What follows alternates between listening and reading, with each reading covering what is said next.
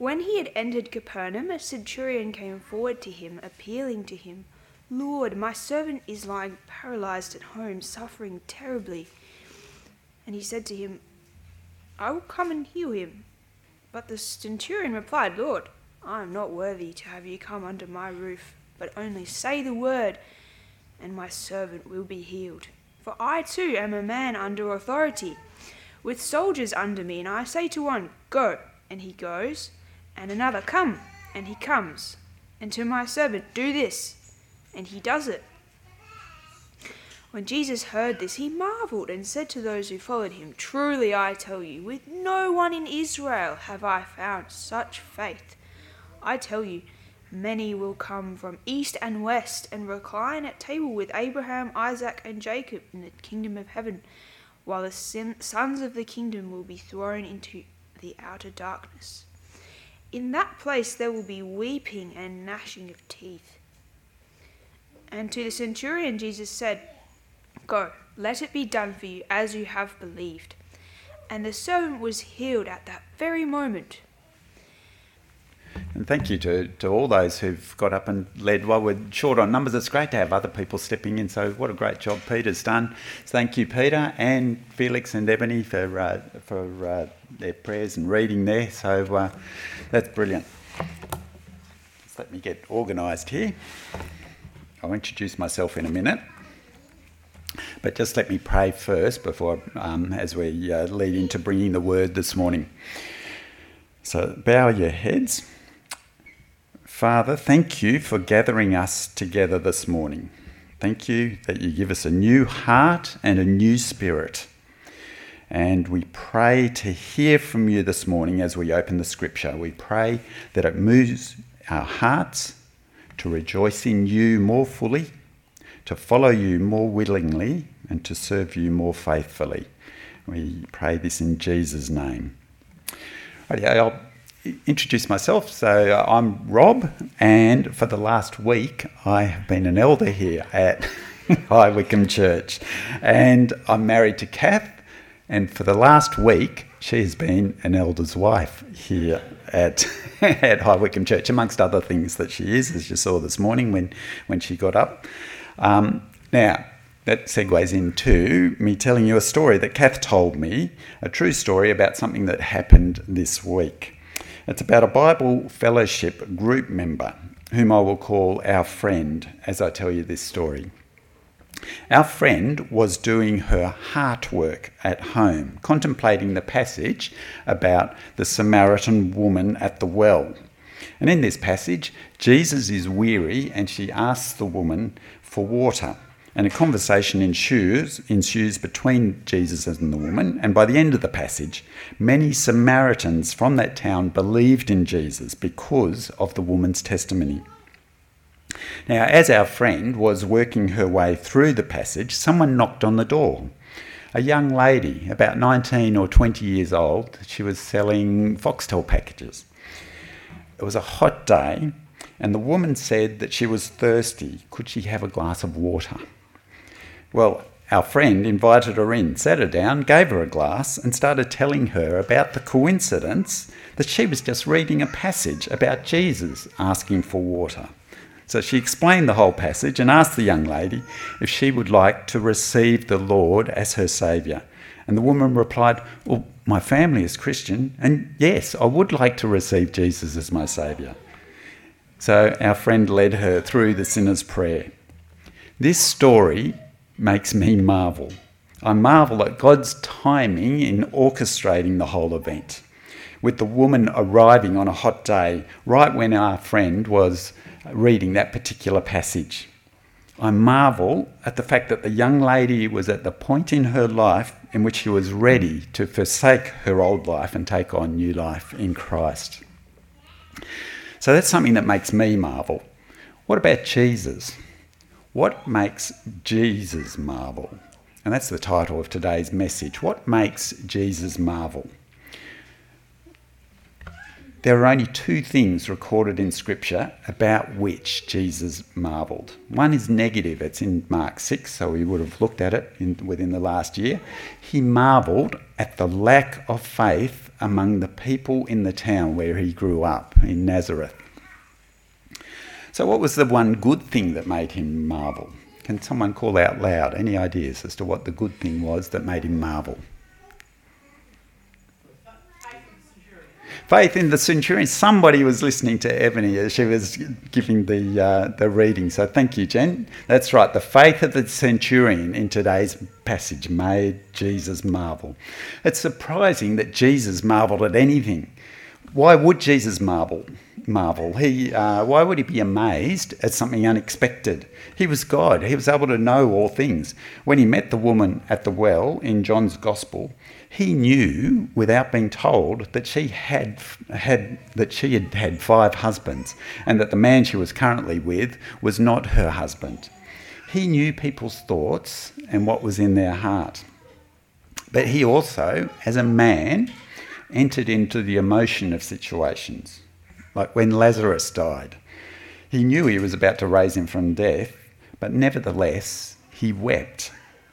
And likewise, in this episode that we're looking at today, Jesus entered into the emotion of the situation. Something remarkable happened, and he was amazed.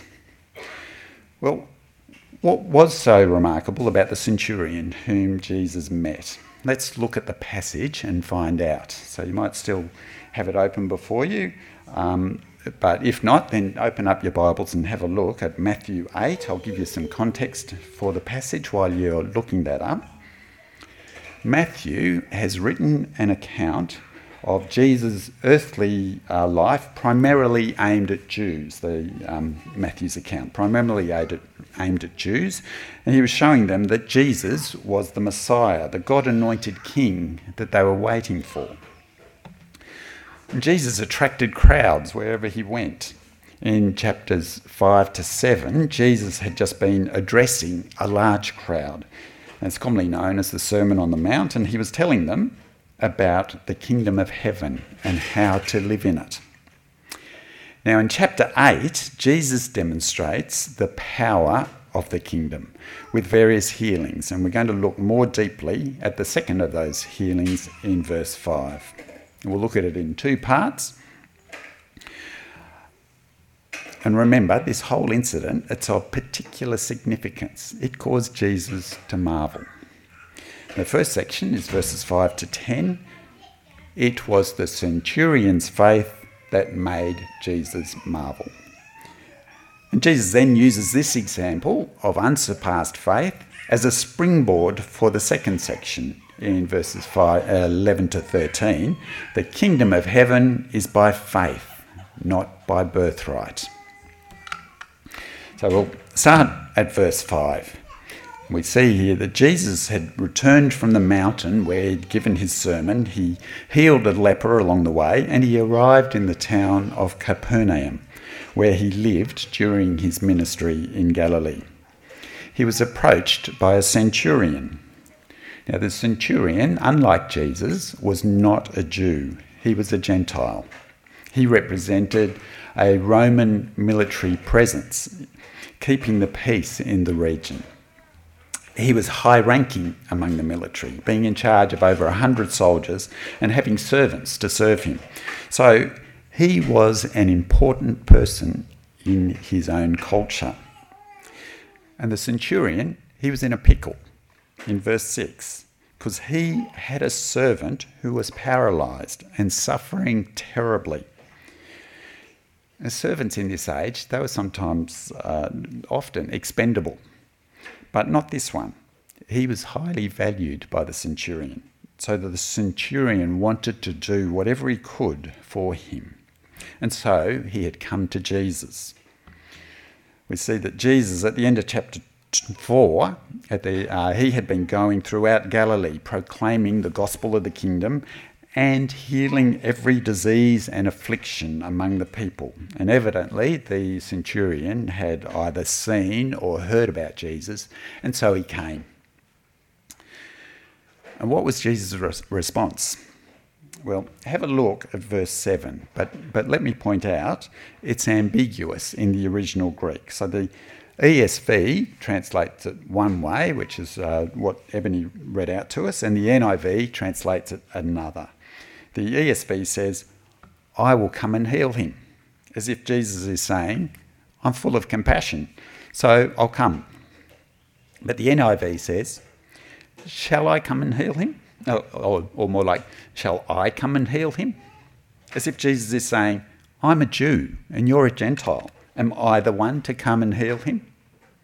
Now, I'm siding with the NIV as being both the more likely meaning of the original Greek and better fitting the context of the passage. This reading of it also concurs with Jesus' response when he meets a Gentile woman further on in chapter 15, and he says to her, I was sent only to the lost sheep of Israel. So Jesus says, shall I come and heal him? What the centurion says next is what causes Jesus to be amazed, as we see in verse 10, Matthew reports on Jesus being amazed. Jesus will respond to what the centurion says by saying, nowhere in Israel have I found such faith.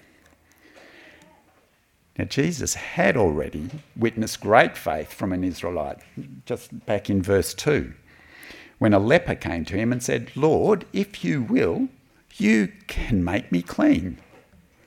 So what was it that the centurion said that showed that his faith was, in fact, unsurpassed? Jesus, in effect, had discouraged the centurion from engaging with him. Jesus is in the process of gradually revealing his messianic magnificence. He's at a stage in his ministry here when he is telling people that he has healed, see that no one knows about it. So that's what he says in chapter 9 to two blind men, that he healed their blindness. Now the centurion, he's not put off by Jesus' discouraging response, but rather in verse 8 and 9, he ploughs ahead with his appeal to Jesus. He begins in verse 8, Lord, I am not worthy to have you come under my roof. The centurion, a person looked up to in his own culture, rightly recognises his standing before Jesus. He shows respect for Jesus, calling him Lord. In effect, he is saying, in my own estimation, you outrank me. You are right in conveying that it's utterly ridiculous for me to even ask you to come and enter into my world. Jesus' very first words in his Sermon on the Mount, back in chapter 5, were, Blessed are the poor in spirit, for theirs is the kingdom of heaven. And here, the centurion is putting flesh on that pronouncement. Acknowledging his lower rank demonstrates his poverty of spirit. And this is to his credit, which is why Jesus will go on in the next section, in verse 11, to equate the likes of the centurion with those who will be in the kingdom of heaven. The other week, I attended this year's Governor's Prayer Breakfast at the Crown Ballroom. And it's an annual event. It's been held since 1991. And this year, over 1,200 people gathered at 7 a.m. on a Friday morning. And the Governor of WA, Chris Dawson, he gave an address. And of particular note, he proclaimed to everyone present that his earthly boss is King Charles III. But over and above him, he has a heavenly boss, who is the King of Kings, the Lord Jesus. How wonderful to have a governor who is willing to demonstrate his poverty of spirit, outwardly proclaiming his submission to Jesus and his dependence on Jesus for carrying out his role as the chief executive of our state. It's a wonderful thing. How does this all apply for us?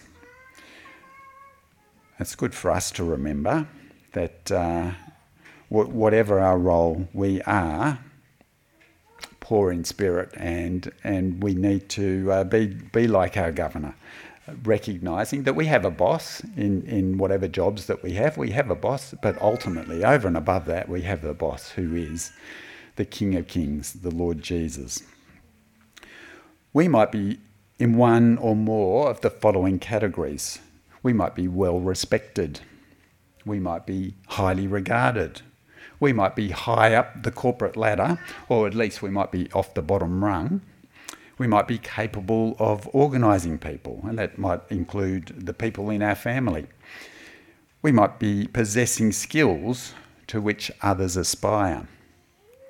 Now, even if we were to possess all of these qualifications combined, we only belong in the kingdom of heaven if these things are accompanied by poverty of spirit. We need to recognise that we only have these things because the Lord has given them to us. Let us recognise that Jesus outranks us, no matter what credentials we might have, and we can truly be successful in our highly respected roles only if we do so in submission to Jesus. Now the centurion goes on in verse 8 to say, so have a look at verse 8, but only say the word, and my servant will be healed. For I too am a man under authority, with soldiers under me. And I say to one, go, and he goes, and to another, come, and he comes, and to my servant, do this, and he does it. What's the centurion saying here? Well, he is confident in Jesus' ability to heal. It's not just hit and miss, but every time Jesus makes such a command, it will happen. He's aware that Jesus doesn't even need to make contact with the person to be healed. He can do it remotely. And then the centurion explains his basis for his confidence in Jesus. He, the centurion, is under the authority of the Roman emperor. He does whatever is in keeping with the will of the emperor, and he orders those under him to do likewise, and so the emperor's will is carried out. He recognises that Jesus is part of the same authority structure. Jesus is under the authority of heaven. He does the will of the Father. Illnesses and diseases are under Jesus' authority. And so when he orders them to go, they go, and the will of heaven is accomplished. Here is the remarkable thing which caused Jesus to marvel. The centurion evidently had some exposure to the ways of Judaism, but he wouldn't have been schooled in the law and the prophets in the same way that regular Jews were. And yet, he wasn't blinded by his own expectations arising from whatever he had read in the Jewish scriptures and whatever had been presented to him. He saw that God was active through Jesus in a way that no person in Israel had yet perceived. So to the extent that God had been revealed to him, the centurion took hold of every bit of God and trusted in him. I find it fascinating that Jesus was present and active at the beginning of creation, bringing about the whole creation process simply through the Word, speaking it all from a void into existence. And here he found a Gentile who recognised the creative power of Jesus to restore simply through the Word, as it's written in verse 8. The centurion does indeed demonstrate faith which surpasses that of all Israel. So brothers and sisters, how is your faith? How is my faith? How is your level of trust in Jesus?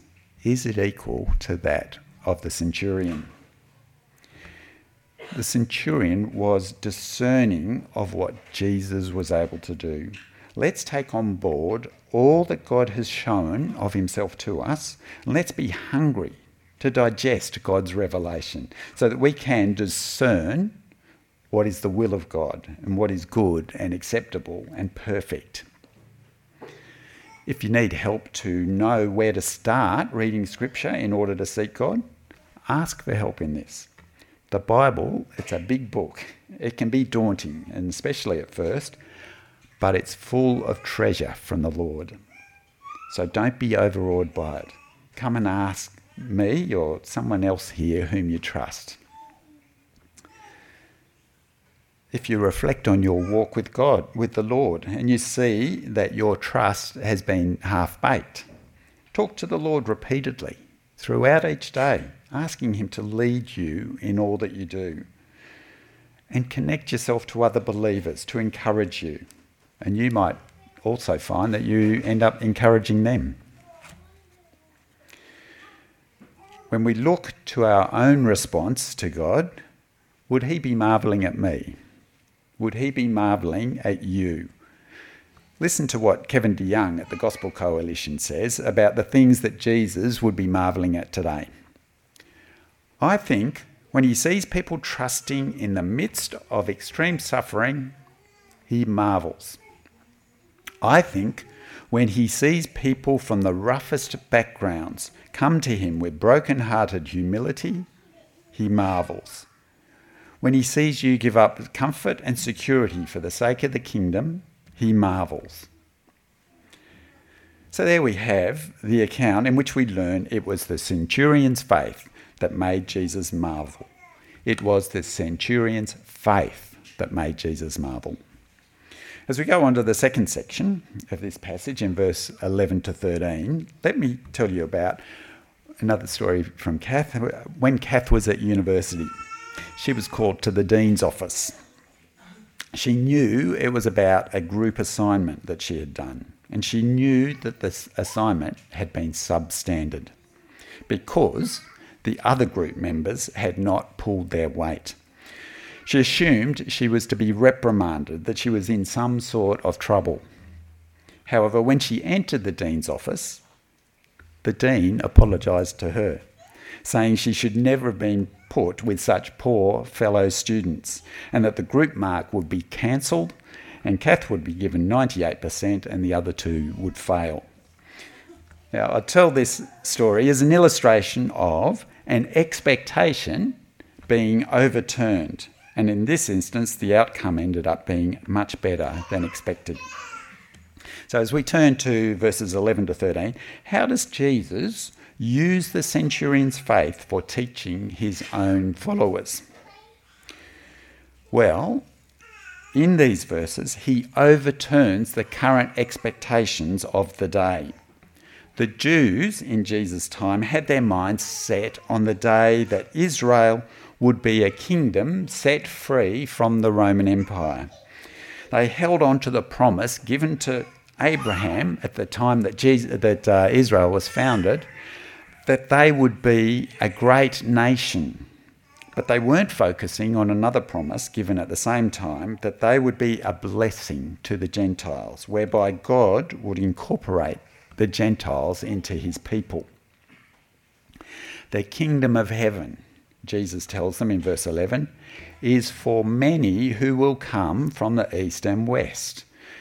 And who are these people from the east and west? It's the Gentiles, people like this centurion friend here.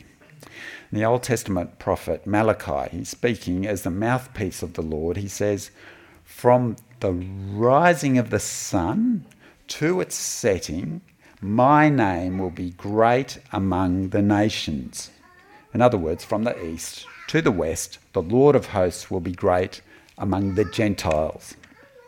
So Jesus brings to the attention of his followers that Gentiles would be in the kingdom. So much so, and have a look what's next in verse 11, they would recline at table with Abraham, Isaac, and Jacob. The companions with whom Jews chose to recline at table was taken very seriously.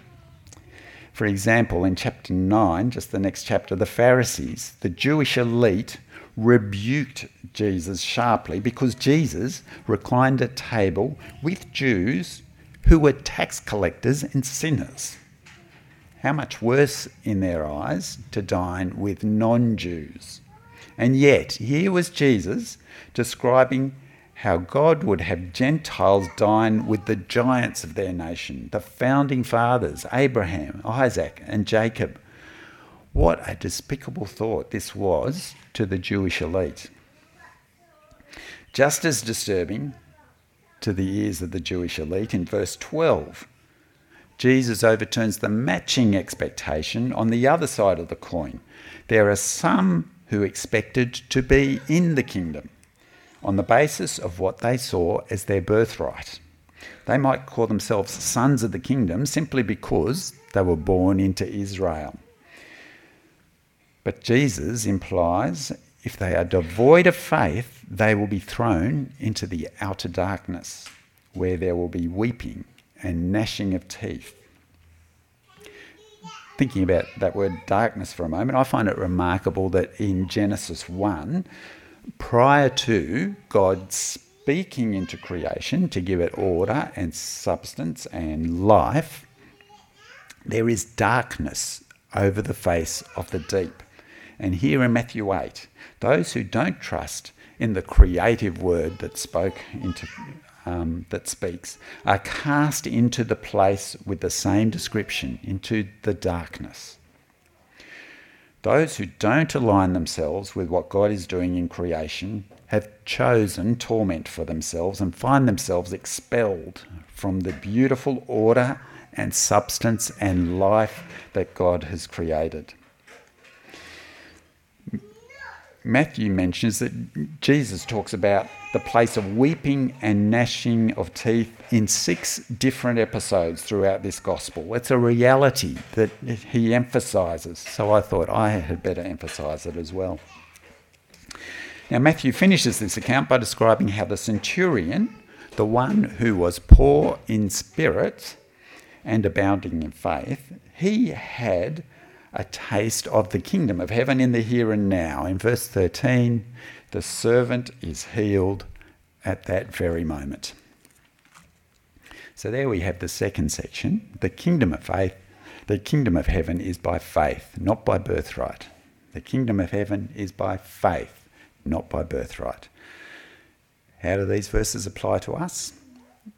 Well, you see, being a Jew does not guarantee being in the kingdom of heaven, and likewise, being in the church does not guarantee it either. You might have been in the church for many years, but if your motivation for being here hasn't been on the basis of a poverty of spirit and a trust in the living Lord Jesus, who overcomes anything and everything that is lacking in our own spirit, then I invite you to acknowledge your poverty of spirit right now.